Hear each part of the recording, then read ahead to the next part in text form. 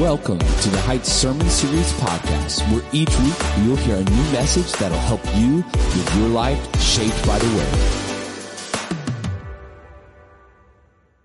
How many of you have witnessed God's faithfulness? Amen. In Lamentations it says, "It is of the Lord's mercies that we are not consumed, because his compassions fail not. They are new every morning. Great is thy faithfulness." For those of you who don't know me, I'm Pastor Rico, and as we close out our 21 days of prayer and fasting, I'd like to take just a brief moment, and I know most of you are saying, what, brief for you? But yeah, just a brief moment to encourage us to continue to pursue some of our spiritual disciplines that we've engaged in for the past 21 days. Now, some of you may ask and wonder, what exactly is a spiritual discipline? Because that's not a term that we use very often. Well, one definition, we're going to show it up here. One definition, spiritual disciplines are behaviors that help our spiritual growth and enable us to grow to spiritual maturity.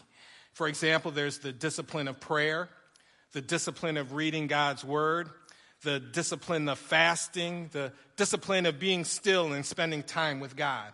These are all, and there's more, but these are all spiritual disciplines. And these spiritual disciplines should not be something that we do only at certain times of the year, but these disciplines should be a way of life. This is why Paul said in 1 Timothy 4:8, while bodily training is of some value, godliness is of value in every way, as it holds promise for the present life and also for the life to come.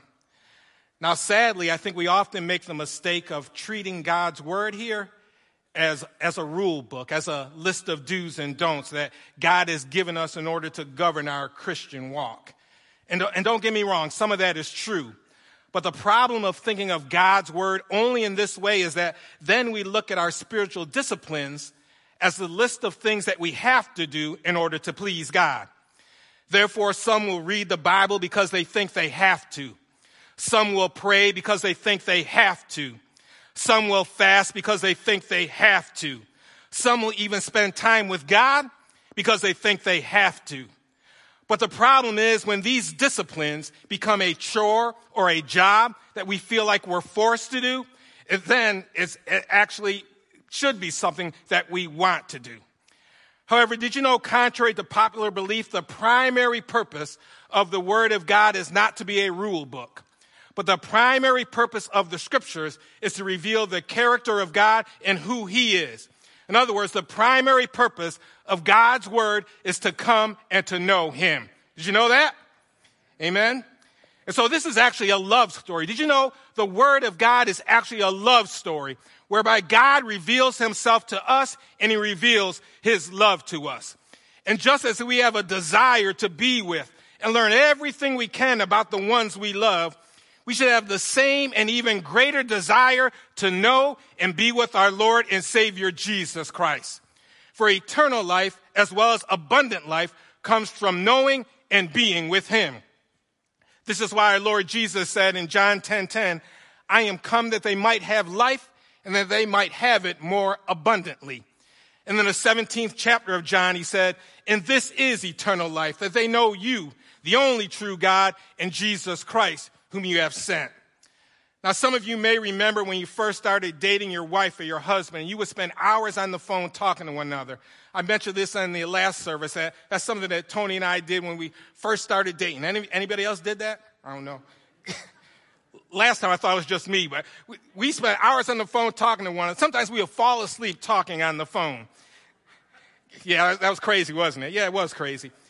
But we didn't do it because we had to, but we did it because we wanted to, because we wanted to learn more about each other, and we just enjoy spending time with one another.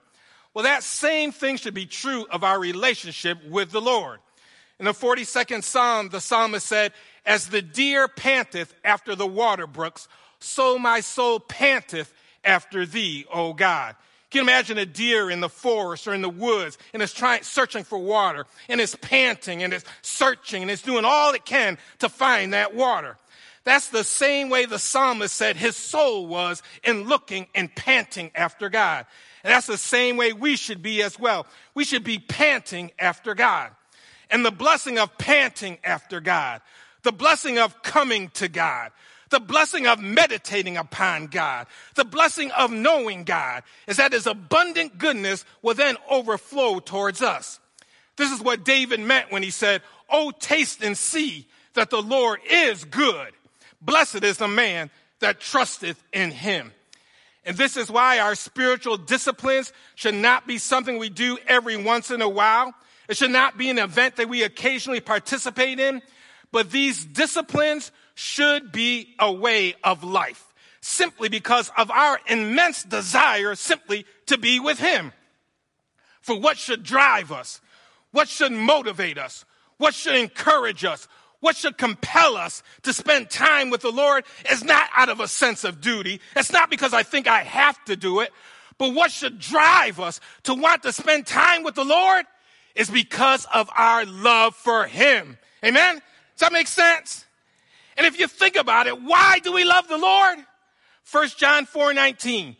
We love him because he first loved us. And I'm here to tell you, church, amen. Let's clap on that. Amen. And I am here to tell you there is absolutely nothing in this world that can surpass the love of God. For that's the love that chose us. That's the love that saved us. That's the love that died for us. That's the love that was raised for us so that we can spend eternity with him. Church, that's love. And as we reflect on God's love for us, that's when we cry out like David, "I will bless the Lord at all times. His praise shall continually be in my mouth." And that's what should motivate us to engage in the spiritual disciplines. For now, because of our love for God, there is joy in spending time in prayer. We're like David who said, "O God, thou art my God. Early will I seek thee." Because of our love for God, there is joy in spending time in God's word. The psalmist said, "Oh, how I love thy law. It is my meditation all the day." And the prophet Jeremiah said, "Thy words were found, and I did eat them. And thy word was found unto me the joy and rejoicing of my heart." Because of our love for God, there is joy even in partaking in a sacrificial fast. We're like Daniel who said, "I turned my face to the Lord God, seeking him by prayer and pleas for mercy with fasting and sackcloth and ashes." And because of our love for God, there is joy in just being still and spending time with God. We know what the Lord meant when he said in the 46th Psalm, "Be still and know that I am God." Therefore, church, as we continue through the year of 2024, let this be the year when we discover the joy of spending time with God. Amen? Discover the joy of spending time with God. For I'm here to tell you, there is nothing like spending time with our Lord and Savior, Jesus Christ. Amen. Let us pray.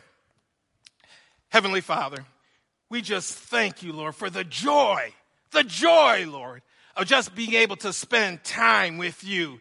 It is not a job. It is not a chore. It is not something that I think that I have to do, Lord. But by the power of the Holy Spirit, Lord, I thank you, Lord, for giving us the joy of being able to spend time with you. Help us to be like the psalmist who said, "As the deer panteth after the water brooks, so my soul panteth after thee, O God." And when we do so, we will see, like David said, "Oh, taste and see that the Lord is good. Blessed is the man that trusteth in him." In Jesus Christ's precious and holy name we pray. Amen. Amen.